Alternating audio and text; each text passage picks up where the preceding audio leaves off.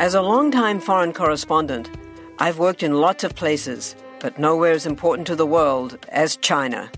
I'm Jane Perlez, former Beijing bureau chief for the New York Times.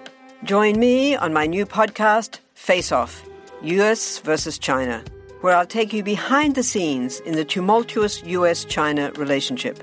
Find Face Off wherever you get your podcasts. The world is constantly changing and transforming. Cut through some of the noise with What's New with Wired, a podcast that goes in depth on the latest news and technology and culture. Their award-winning journalism will help you make sense of what's happening in the world. Listen to What's New with Wired wherever you get your podcasts. That's What's New with Wired wherever you get your podcasts. The year is 1950. For the first time since the start of the Industrial Revolution, people are moving out of the cities and into the suburbs, as they came to be known. The median home sold in the United States cost $7,400 in a time where the median household income was $2,900 per year, overwhelmingly earned by a single worker, it should be added.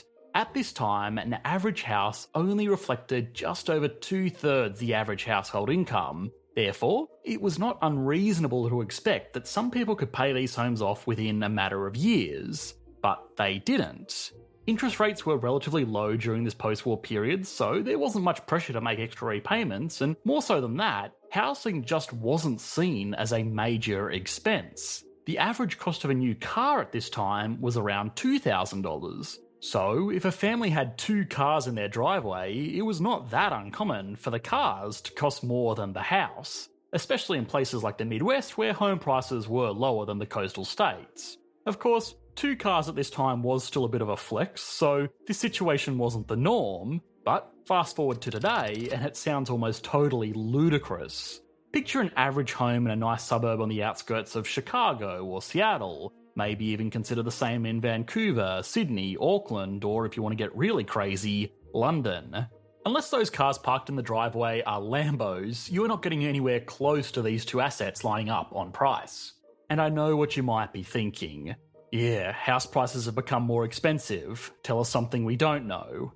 And I get it. But this comparison might be more important than you think. Housing affordability has once again become a huge issue in the light of the pandemic.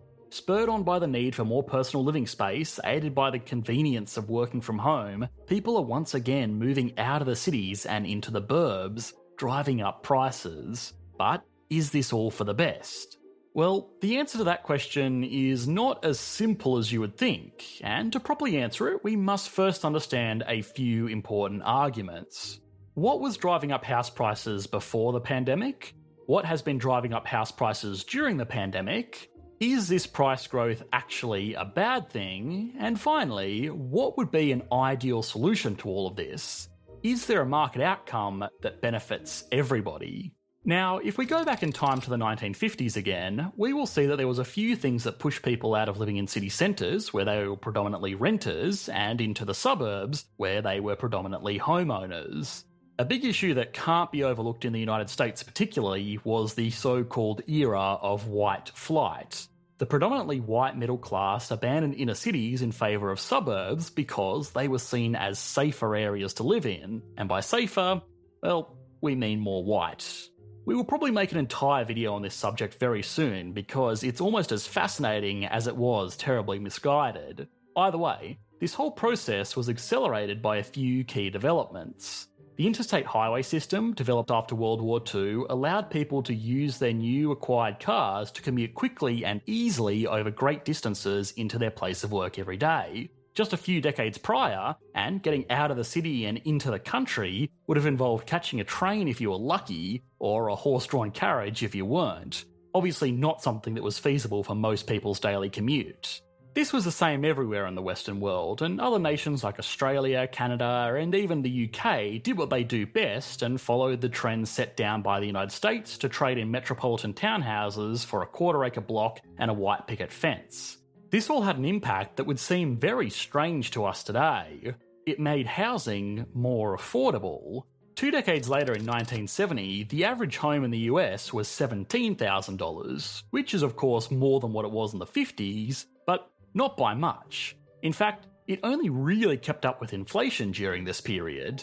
For contrast, the median salary at this time had almost tripled to $8,700 a year, which meant that the average house was less than 2 times the average household income, and many people were buying houses that cost less than their annual salaries. Why? Well, because there was more supply. Urban sprawl had taken hold and houses were being popped up everywhere. What's more is that the demand didn't really come along with it. Populations were 2/3 of what they are today, and the idea of investing in real estate wasn't exactly mainstream. Cash rates were also as high as 13% during the 70s, which meant it was hard enough to maintain a mortgage on the home that you lived in, let alone a property to invest in.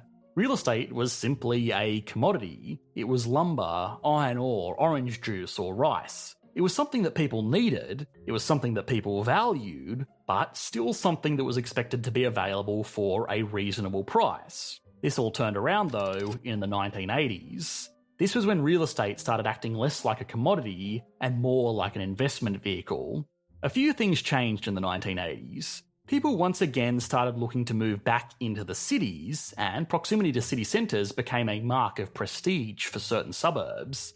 This was accelerated by a massive defaulted real estate sell-off following the recession of 1981, tempting people to make the leap into buying up some fire sale properties as their first speculative investment into real estate. All of this was made easier with the widespread adoption of Louis Ranieri's mortgage bond. This was the start of a trend that saw house price growth completely divorce itself from wage growth. Fast forward 3 decades, and the median home value in the USA was more than 4 times the average salary, and this figure was taken from 2010, mind you, back when home prices were recovering from the subprime mortgage crisis. This was all sort of to be expected though. It's simple supply and demand. People were demanding not only larger homes, but homes that were closer to city centres or other amenities. This restricted supply. The widespread adoption of 30-year mortgages, lower interest rates, higher incomes, and the institutional push by the finance industry to write more and more loans increased the demand. Bada bing, bada boom, if you will. Now, it was obviously a little bit more complicated than that, and we actually have already made an entire video on the supply-demand dynamic of real estate if you're interested in a more detailed analysis, but even still, was this actually for the best? Shelter is a pretty fundamental human right, and in an advanced economy, I'm sure most of us would expect that shelter is comfortable, adequate in size, and not in a totally unsuitable location. Skyrocketing prices are threatening to push this basic right outside the reach of most normal people in a lot of cities around the world. In my own backyard here in Sydney, it was not uncommon to see news stories of 10 students or more living in a 2-bedroom apartment to share in astronomical rental prices. Likewise, just across the pond in Auckland, average house prices rose by over 20% just last year, meaning that even a young couple earning average salaries and somehow saving 100% of their income towards a deposit would actually be going backwards as the dream of home ownership speeds away from them in a speculative flurry. This is particularly bizarre considering that this all came during a global pandemic. The 2 examples I gave of Sydney and Auckland, alongside other cities like Vancouver, Toronto, and to a lesser extent London, are particularly surprising considering their historic dependence on foreign dollars. Foreign direct investment has been a point of major contention in these city centres as cashed-up investors from abroad outcompete local residents in their respective housing markets. The thing is though, this has obviously not been possible with the world in lockdown, certainly not to the same extent. Despite this, the property markets in these cities, and most major city centres in advanced nations for that matter around the world, have skyrocketed in recent months. Now, you may think we already know the reason why, but there is actually about 6 different factors at play here. The first is of course low interest rates. This makes borrowing more money easier, which gives people more monetary firepower to take to property sale negotiations, where they will normally be competing with people who are also able to borrow more money more easily. The second issue is somewhat the same as the first, which is that the largest stimulus measures in history have sent a wash of money into the economic system and disproportionately into the hands of wealthier people who will be able to use this extra money as a down payment on a house. This is not exclusive to the United States either. Here in Australia, a controversial move by the Australian government allowed citizens to access their superannuation retirement accounts, the equivalent of an American 401k, for up to 20,000 Australian dollars that otherwise would have been locked away until, well, retirement. These withdrawals were meant to be used by struggling households who lost their jobs through no fault of their own to survive through tough times, which is, you know what, fair enough. But it was also used by a lot of people to boost their deposit savings. Curiously enough, in the months following the rollout of this policy, the size of the average deposit needed for young Australians to purchase their first home increased by $20,000 in the major cities.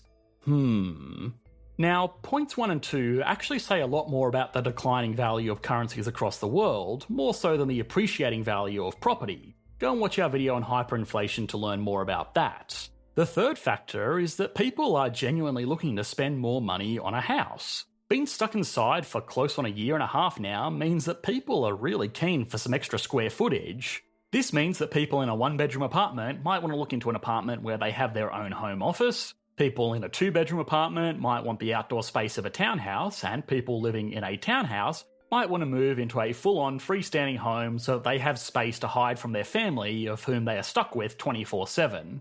Everyone trading up puts more demand on the entire property ladder. This is accelerated by factor 4, which is that people are saving more money. One of the biggest hurdles to buying your first property, or your first investment property, or even moving up to a larger family home is saving the money needed for the down payment. This hurdle is starting to be overcome by a lot of households thanks to the highest savings rate the USA has seen in decades. Part of this is by choice. People are worried about the future and whether they will have a job once government stimulus stops, so are naturally saving more money just in case. But a good portion of this saving is almost entirely accidental. Not being able to go on holidays or eat out or even spend a weekend wasting money at the mall has combined with some pretty generous stimulus measures to put a lot more money into people's savings accounts. This is money which can in turn be used to make up those down payments. The fifth factor is where this gets really weird, and that is that people are scared to sell.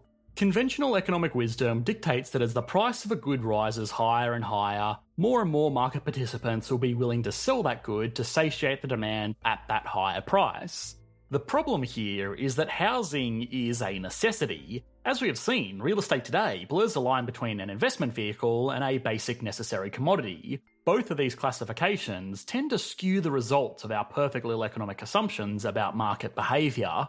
As a human necessity, high house prices don't always compel people to sell their homes because they're just going to have to buy back into the same market, compete in one of the most broken rental markets in history, or live on the street.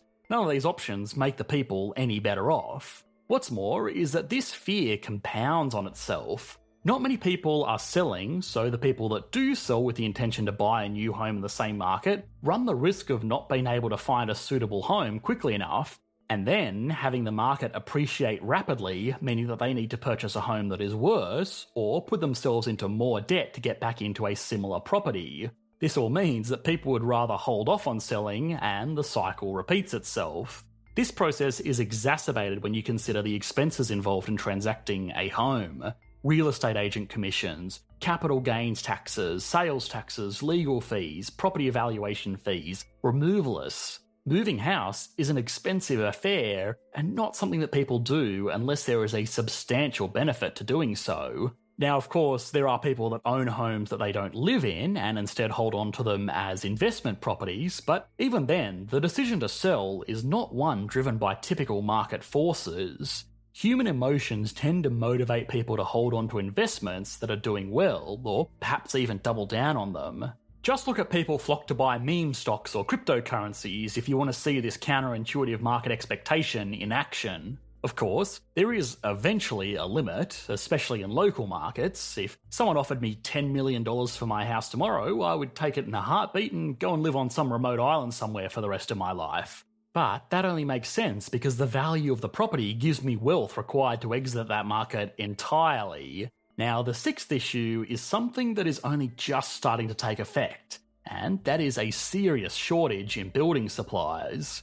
The slowdown of international supply chains and the closure of various industrial centres across the world has meant that things as basic as lumber to build frames with have doubled in price. This is if you can get them at all. There are reports of builders turning down jobs, not because they are limited by manpower, but because they simply can't get the supplies that they need to complete the job. This is threatening to further constrain supply for the types of homes that people are going after. It also means that if a family was tossing up between buying an already established home off the market versus building a home for themselves and actually adding to the supply of housing, well, unfortunately, that decision is going to get made for them. These 6 factors mean that despite all the turbulence in the global economy at the moment, house prices are continually creeping up. But perhaps that might actually be for the best. There looks to be no shortage of people complaining about expensive housing. However, not as many have stopped to ask if this is actually a problem. In most advanced economies in the world today, a majority of people are homeowners. It stands to reason that the people that own these homes want them to appreciate in value, right? This appreciation in value can be used for many different things. People can access this equity to fund construction or investment or maybe even that jet ski, all of which adds to economic consumption. Appreciating property values make people feel richer and give them a higher propensity to consume. If you have a property that you bought for $500,000 with a $400,000 loan, which then appreciates to $1 million in the same time that you have paid your loan down to $200,000, you have effectively increased your net worth 8 times over simply by living in a house like you would have had to anyway. This kind of potential for massive gains is true of all investments made using leverage, but buying stocks with the same 5-to-1 leverage that is standard for a mortgage will normally attract higher interest rates and riskier contract terms like margin calls, which makes them unsuitable for regular investors. What's more is that you can't live in a 5-to-1 leverage stock portfolio. This is also fantastic because it is a really powerful retirement saving tool. The average person is pretty dumb, financially speaking. Most people make little effort to save for retirement, even if they are able to at all. By owning a family home, however, simply by paying off a mortgage over 30 years, people will build equity in an asset that can be used in retirement in a few different ways.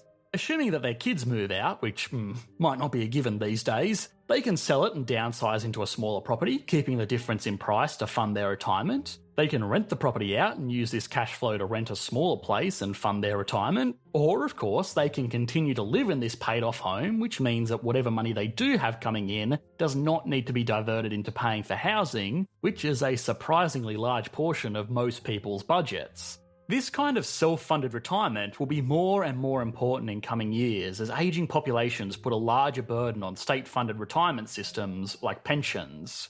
Now, the other argument is philosophical more so than it is purely economical, but in a democratic country where the majority of the voting population has a vested interest in an asset class appreciating in value, is it really fair that a government would take policy steps towards stifling that growth?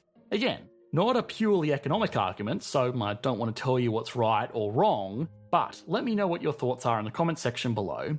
Now, the counter-argument to all of this is basically everything that we explored in our last video on the real estate market. Again, go and watch that video after this one if you're interested, because I don't want to repeat too much and have this video drag on for half an hour, because that would take away from what you've all been waiting for, which is the solution. Okay, so everyone has their own opinion as to what the solution to the housing affordability crisis is, but before any of that can even be considered, we need to know what we're aiming for. Certainly, we don't want prices to crash. That causes a lot of issues with people being underwater on their home loans and all of the other nastiness we saw in 2008. But we probably don't want houses to become unaffordable to all but the wealthiest among us either. And if they keep growing like they have been in the past decade, well, that's where we're going to end up. Perhaps the best solution is for them to do nothing at all. Think of it like this. Wheat is a commodity. It provides us value by being baked into bread or pasta or pizza or whatever. People can speculate on it, and indeed they do in commodities markets, but ultimately nobody holds on to wheat long term in the hope that it will quadruple in value over the next decade. In fact, if wheat did quadruple in value, we would probably see that as a market failure because suddenly all of our food would be much more expensive. Real estate is also a commodity. It provides us with value by giving us a place to live or work or farm. Maybe farm some wheat, I guess. Anyway, perhaps we should start seeing the appreciation of property values the same way that we would see the appreciation of other commodities, which is kind of a bad thing. This has a lot of advantages. For starters, people trying to break into the property market don't have a moving target where they need to save more money just to keep up. It also doesn't stop people building wealth by paying off their mortgages or even by investing into rental properties because these will still provide cash flows. More stable price appreciation tends to also mean that depreciation will be less severe during economic downturns, which means that there is less of a chance for people to end up with properties worth less than their mortgage. What's more is that stable pricing means that you avoid capital gains taxes, where applicable, for people looking to trade in their homes, which in turn means that people will be more willing to move between their homes as their families grow and shrink over their life. Now, you might think all of these advantages come at the expense of the poor landlords. I know, don't cry too hard. But that's only half true. Property investors that do nothing but sit on property and wait for it to appreciate in value, well, yeah, they're going to lose out, but whatever. Go put that money towards productive capital instead. The economy will be better off for it. Instead, money will flow to investors that add value to the market, just like it does with regular commodities. If you turn iron ore into steel efficiently, you get the profit off the value that you added. If you bake wheat into bread, you get to profit off the value that you added. And if you turn a dilapidated house into a block of units, you get to profit off the value that you created by giving people a place to live that did not previously exist. This hypothetical is basically the reality in Japan, where house prices have barely moved over the past decade. Is this the ideal? Well, it might be hard to convince the home-owning majority that it is, but it's certainly not something that should be completely disregarded, especially when the alternative is a future where people consider themselves lucky to be burdened by an almost unserviceable debt for a majority of their working lives simply to have a place to call home. Even still, this is unlikely to even be considered in the coming years.